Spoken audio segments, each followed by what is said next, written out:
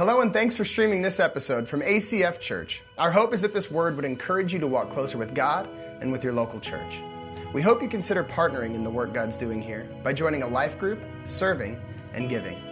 If you'd like to give financially to the mission of ACF Church, you can do so safely on our website at acfak.org or by texting the amount to 907-341-4213. Now prepare your hearts to hear God's word.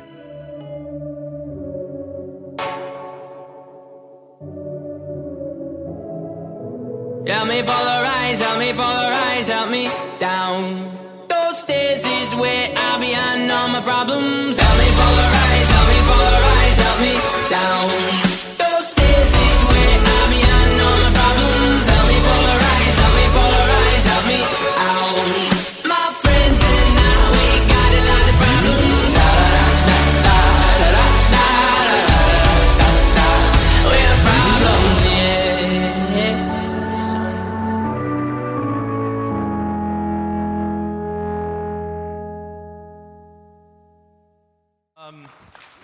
So I got reminded to welcome everybody online this morning as well, and after 3 services of not being nervous, I realized my mom was watching now, so there's that. I'm just messing with you guys. Today is the question and response time that wraps up the Polarized series. Your first question might be, who's this dude and why is he on stage this morning? My name is Chad. I'm on the lead team here at ACF, and Brian asked me when he found out that they were going to be out of town this week at our field forum for our denomination, that he asked me if I would come and do the question and response time. One of my favorite things about being an Alaskan is that everybody here, you have an immediate entry into conversation with somebody just by asking them, how long have you been in Alaska? Like, you can just kind of go to that right off the bat. And so I figured I'd kind of start with that. My wife and I decided to sell about 90% of what we owned, pack everything else into a U-Haul trailer, and quit perfectly good jobs, all that kind of stuff, scare our parents, and drive up here, spend about 3.5 weeks camping and all that. Since then, she taught 2 years in the bush and is now a teacher with ASD, and I wholesale sporting goods stuff. I sell fishing tackle and hunting gear to stores across the state. We've been at ACF now for about 6 years. The first Sunday that we were here, Pastor Josh was teaching, and he was wearing these crazy fake tattoo sleeves. And we just were like, yeah, okay, so these are our people. And so we've been here pretty much ever since then. We've been life group leaders for about 3 years now, and I've been on the board for 2, just making financial decisions and trying to pray over and lead the church in the right direction.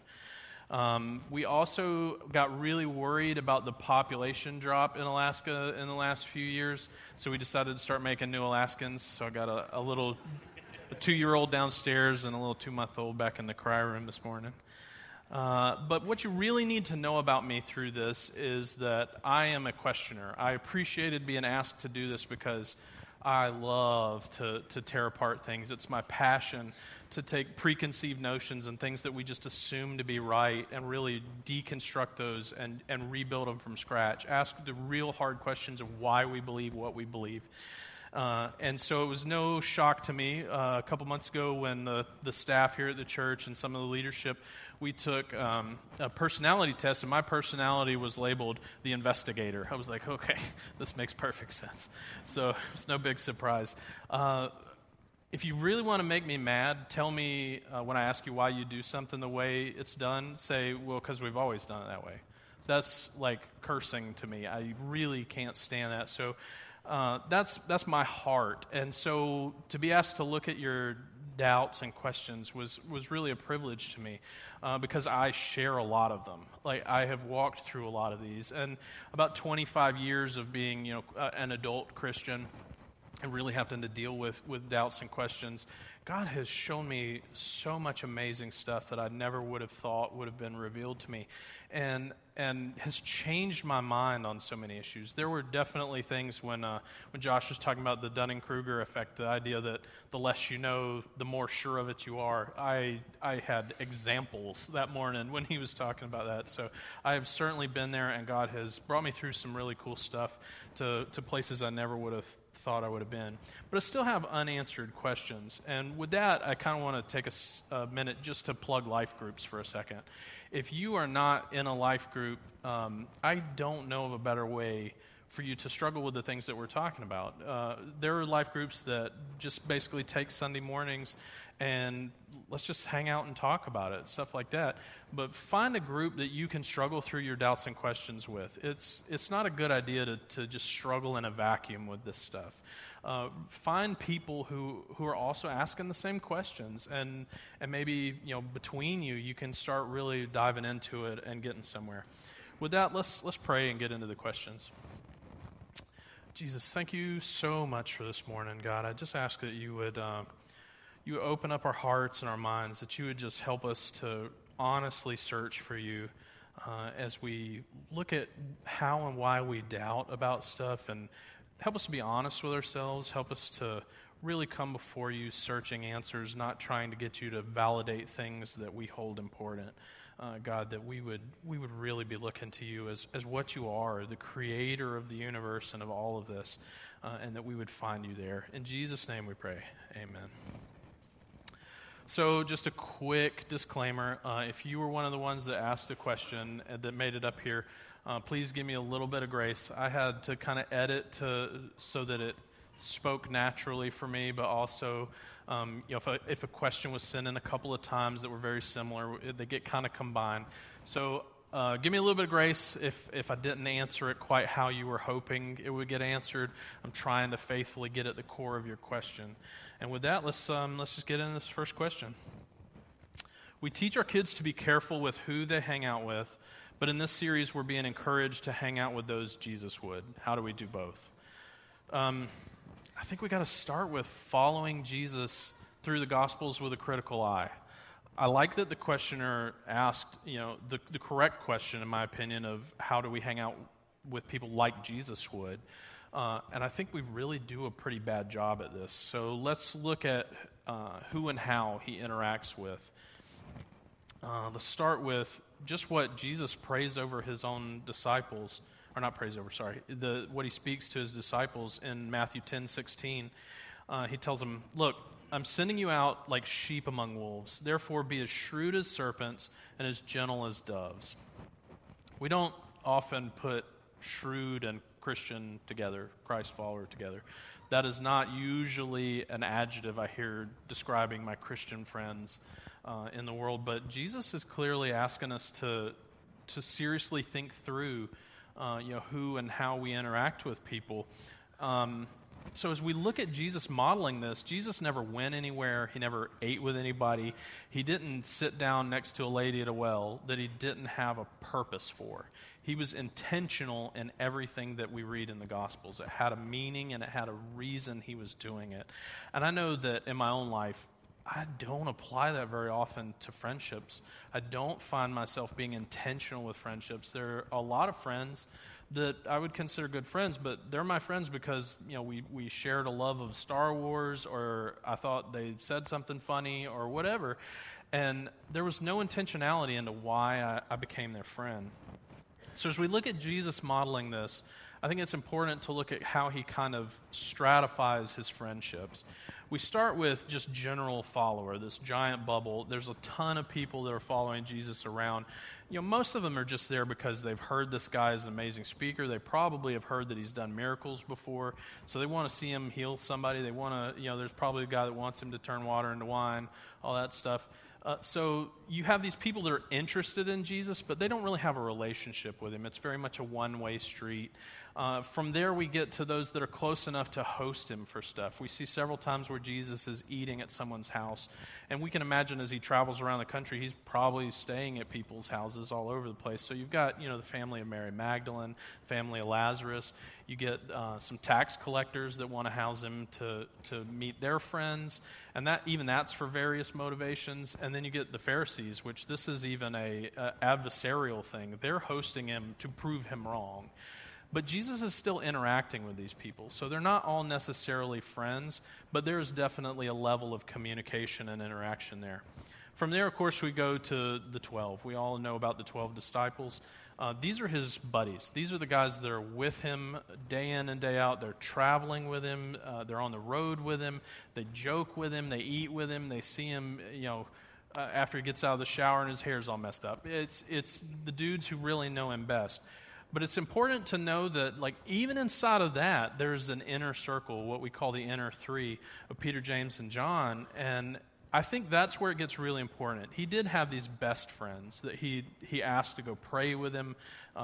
When things were really important and heavy, these were the guys that he leaned on and trusted most. And I think that when we really look hard at that, it's because they're the ones that shared his ministry and his goals most closely.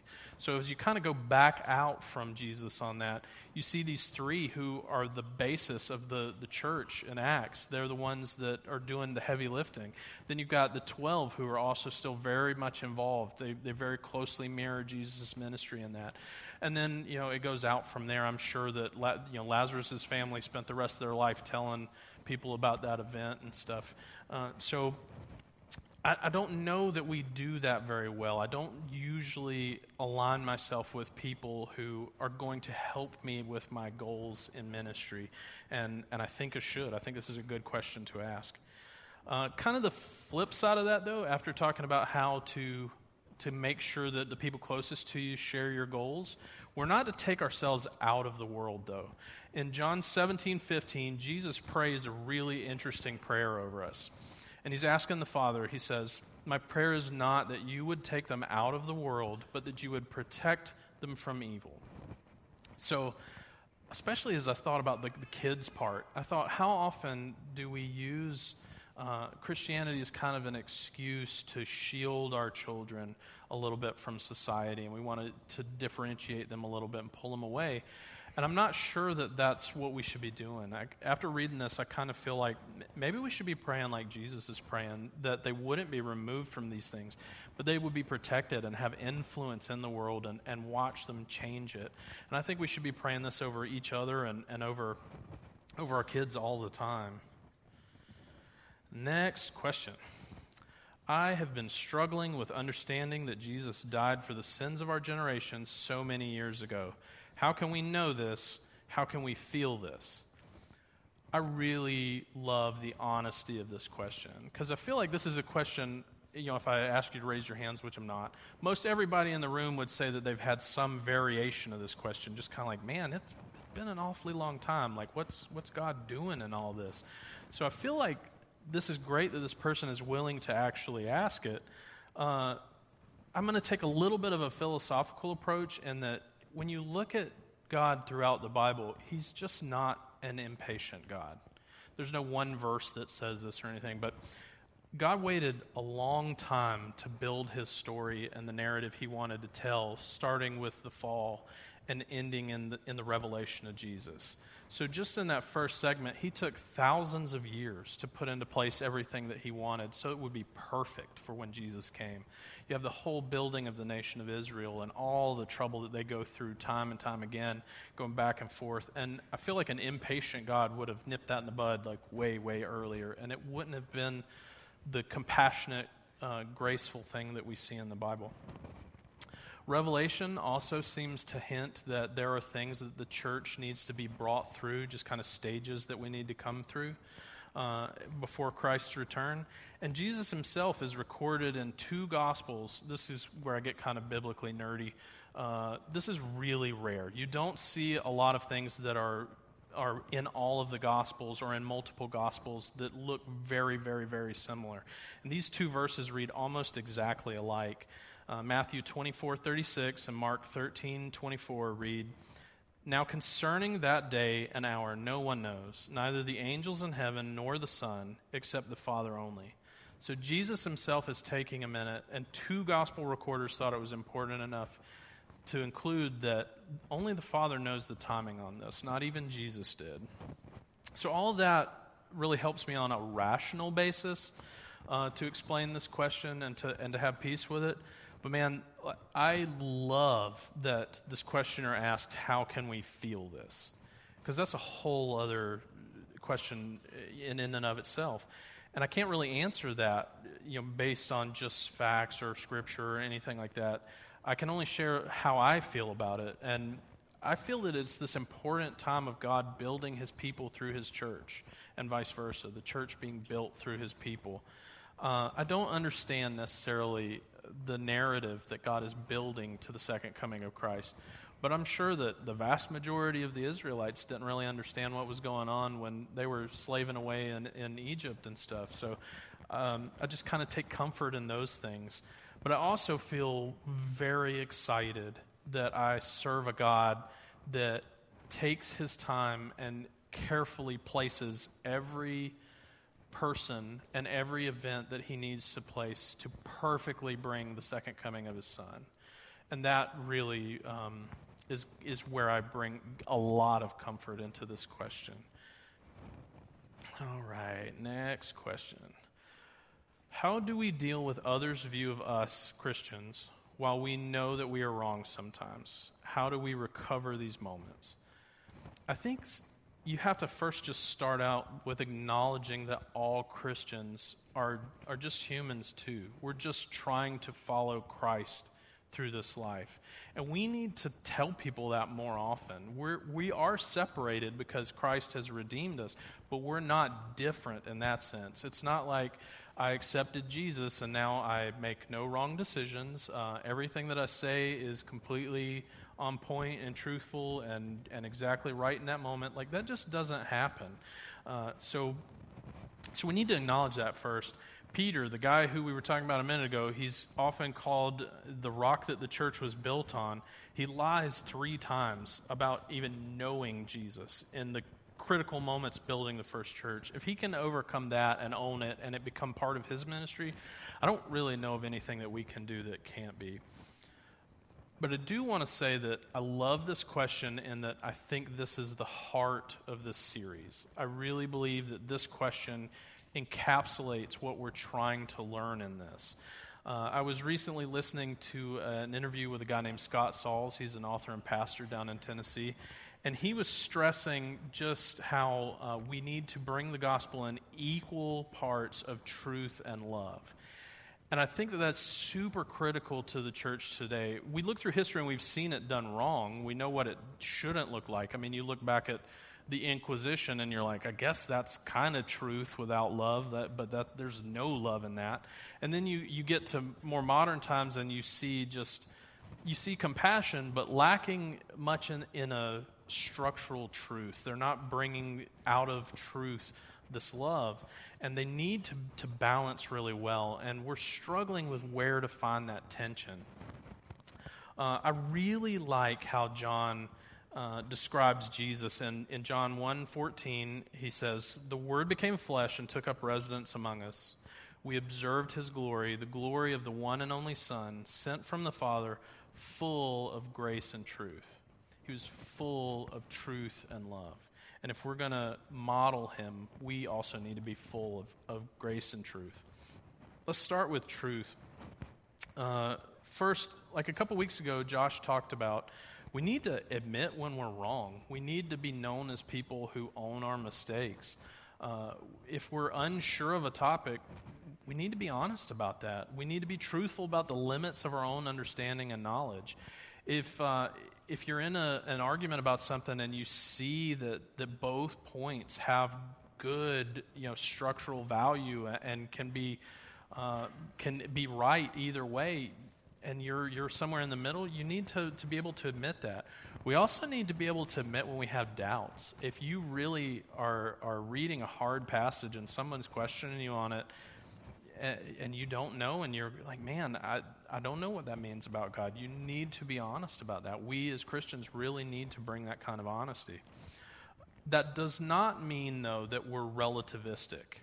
We do not move our truth with culture or society. We do have a core truth that we believe in and we must be consistent in. So for me, prioritizing these has been critical to my journey in all of this. I had to learn what was most important to me and the things that kind of are lesser importance. And it helps me as far as like, how do I pray? How do I study? How do I engage people in these conversations? And so I break things into 3 very basic camps, and this helps me immensely. So first, I'm going to give you your seminary word of the day. The first one is salvific. This is an issue critical to salvation. For me, this is just faith in the life, death, and resurrection of Jesus Christ, like full stop. That is the salvific issue. Belief in Jesus is salvation. This is my most central truth and the thing that I'm most sure of. So all the other ones kind of have to come out from there. Next is primary issues. These are important to our understanding of God. These are going to be big items for the church and our relationship to the world. These are things like, how are we going to address abortion? How are we going to talk about civil rights and stand up for things? How are we going to treat the poor? These are our identity to the world. These are important for us to get right because this is how the world is going to see us. And it's also equally important to follow up on them. If these are things that we get right in truth, but we're not living out, it's going to be hugely damaging to us because this is how we will be identified. The last one is secondary issues. These are interesting and maybe open-ended topics not covered by the above. These aren't necessarily unimportant things. These are things that are often biblical issues. And I'm not telling you not to dive into them and learn what you can and have an opinion on it. What I am saying is these are things that can divide the church that shouldn't. These are things that we as Christians need to kind of come to an understanding and be able to agree to disagree on. We shouldn't be able to agree to disagree that we need to help the poor. That's something Jesus calls us to. We can agree to disagree on some of the how things are done at church. I had a friend that was convicted. He really believed that the only way to properly do communion was to have real wine. And we had to have a conversation, and it was a tougher conversation than I thought it was going to be, on why, to me, this is a secondary issue, that this is not, this doesn't have a bearing on if you're saved or not. We can talk about these things, and let's try to get them right, but let's not divide because of it. It's been incredibly helpful for me to frame these issues, though, because I understand what's most important to me. It lets me talk in a world where questions can be overwhelming. Like, we live in a society now where it's okay to question, and I'm glad the churches get in there too, but as questions just come at you, it's good to have a framework, and I can weed through, you're asking this question, but I really think you mean this. And it lets me be honest and know the things that are most important to me and talk about those things, but it also lets me be open where I have doubts and struggles. I get to say, I really don't know as much as I should about that, or, man, there's two views on this, and I kind of don't know which one the Bible really teaches. So it gives you a vulnerability as well. But as we talk about that tension, the other half of that balancing act is love. And if we aren't loving well, our truth will fall on deaf ears. When we talk about this kind of love, I'm specifically talking about like self-sacrificing love that you build with your friends, family, and neighbors. The things where you go out of your way and do stuff you don't want to do to build a relationship. And we all do that, but as we do it intentionally, we need to do it because we're building love with those people. And it's interesting that we know this intuitively because we believe that we're the image bearers of God, and we were created so that God could pour his love into us. And that should tell us that is the natural conduit of things, that as we love people, of course they receive that, and our truth will be received along with it. One of the I'm a bit of a history nerd, and I love the example of in about 300 AD, you have this emperor named Julian of the Roman Empire who hates Christians. He wants to exterminate Christians from the empire, and is going about it. He's martyring people left and right, and he's not a very cool guy. But we have this letter that has survived 1,700 years to the present, in which he's talking to his buddy Archelaus about just how frustrating the Christians are, because he can't seem to wipe them out and is kind of losing this battle. And he talks about several things about how they're loving the Roman people. The Christians are loving the Roman people better than the Romans are. That every time he kills one, it seems like 10 new Christians pop up out of nowhere. And the example that was really telling to me, and I thought this was really cool, is that the Christians were taking care of people who couldn't afford to bury their dead in a Roman funeral. So they're taking this really intimate moment. I mean, for one, that's as close as you can get to somebody in vulnerability. I mean, that's a bad moment when a loved one has passed away. Here you are too poor to actually do anything about it. You can't properly bury this person. And these Christians were putting aside their theological beliefs for a minute. They were loving that person despite having different religious views, but they were living in concert with them, and it paid dividends. This guy couldn't wipe out Christianity when all the tools were at his disposal to do so. This is also the church that we see beginning in Acts 2, 46 and 47. It reads, "Every day they devoted themselves to meeting together in the temple complex and broke bread from house to house. They ate their food with a joyful and humble attitude, praising God and having favor with all the people." They fed people and they worshiped together. They were humble and all the people had favor for them. We're so quick in our society to overlook the power of humility today. I feel like if I had to wrap up the entire series of Polarized into one thing, it would be humbleness, just living a humble life. And everything from being able to admit that we're wrong, desiring God's justice in our lives, not placing yourself above others, but just the fact that we're called to share a truth that the core of which is admitting our own unworthiness. It's all about humility. And it's counterintuitive. We think that humbleness equals defeat, that you're just going to get run over. But it's really cool to me that we have these historical examples about how God's truth through this worked, and that truth won through love.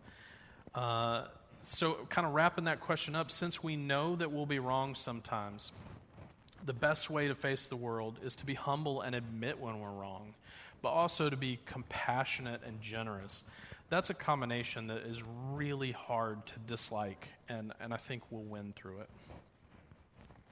The next question: what advice do you give those who are dating someone with polarized beliefs? For example, they're both Christians, but one thinks homosexuality is sin and the other doesn't. Let me back up the question real quick. I kind of feel like somebody just wants me to answer an argument, but I don't. But anyways, let me broaden it for just a second before kind of focusing back in. I would want to ask, how do we maintain relationships with deep disagreement? I think that we got to go back to the beginning of the series to start in this conversation, when Brian was teaching about remembering that that person has a reason they believe what they believe. And when you look at it, rarely are those beliefs just purely intellectual. It's not like they're just research-based reasons that X, Y, and Z.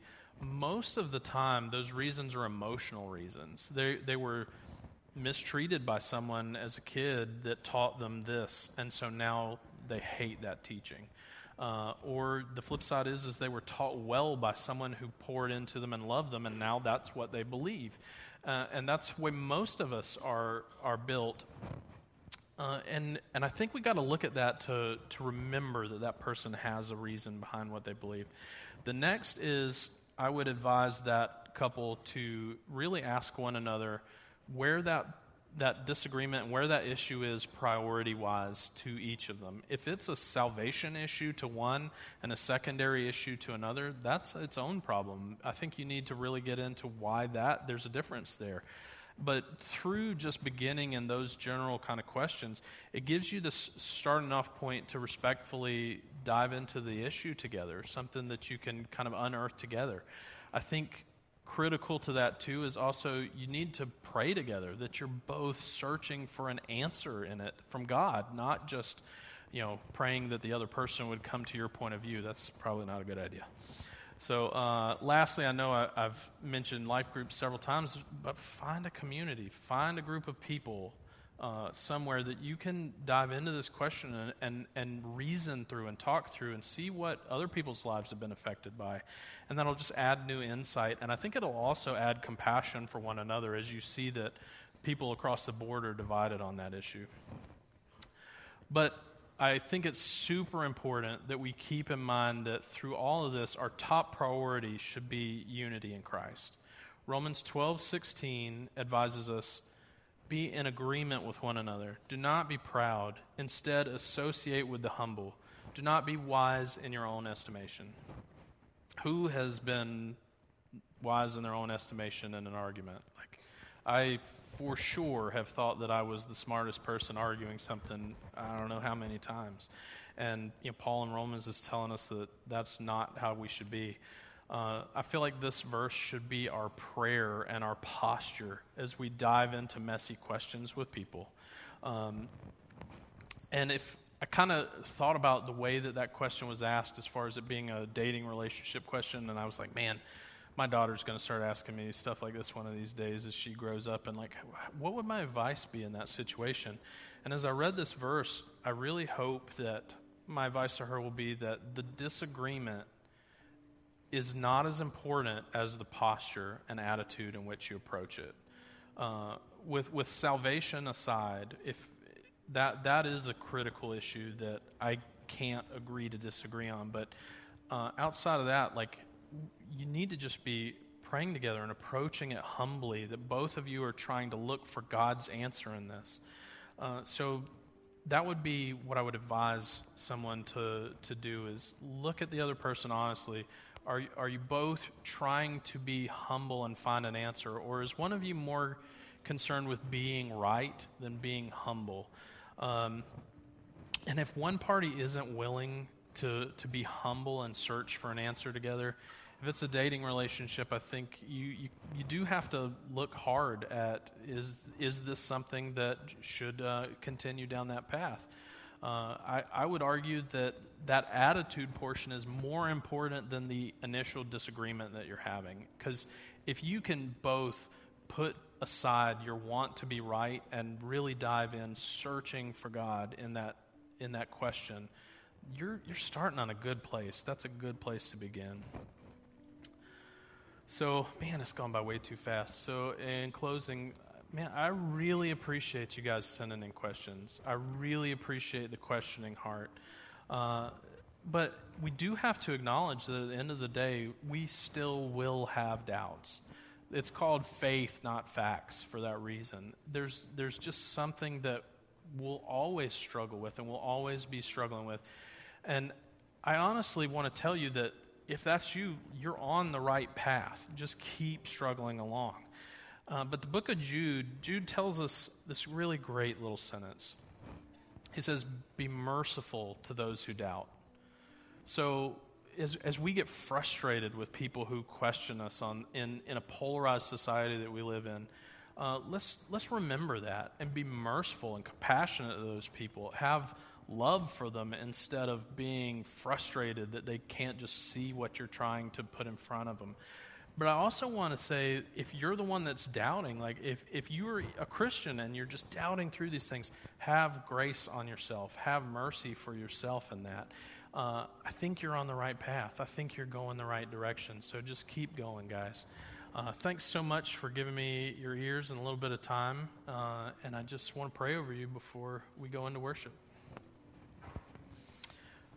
Jesus, thank you so much just for being the God that both humbles and redeems us. I thank you for people with a questioning heart, God. I just ask that you would help them find answers, that you would work through your church and your word and just continue to pursue that person with your truth.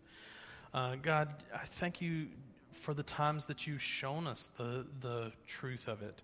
I ask that you would help us to remember when we've found your truths and how amazing that can be, and that we would just set those touchstones up, that we would look back to you and know that you're faithful in that. In Jesus' name we pray, amen. Thanks, guys.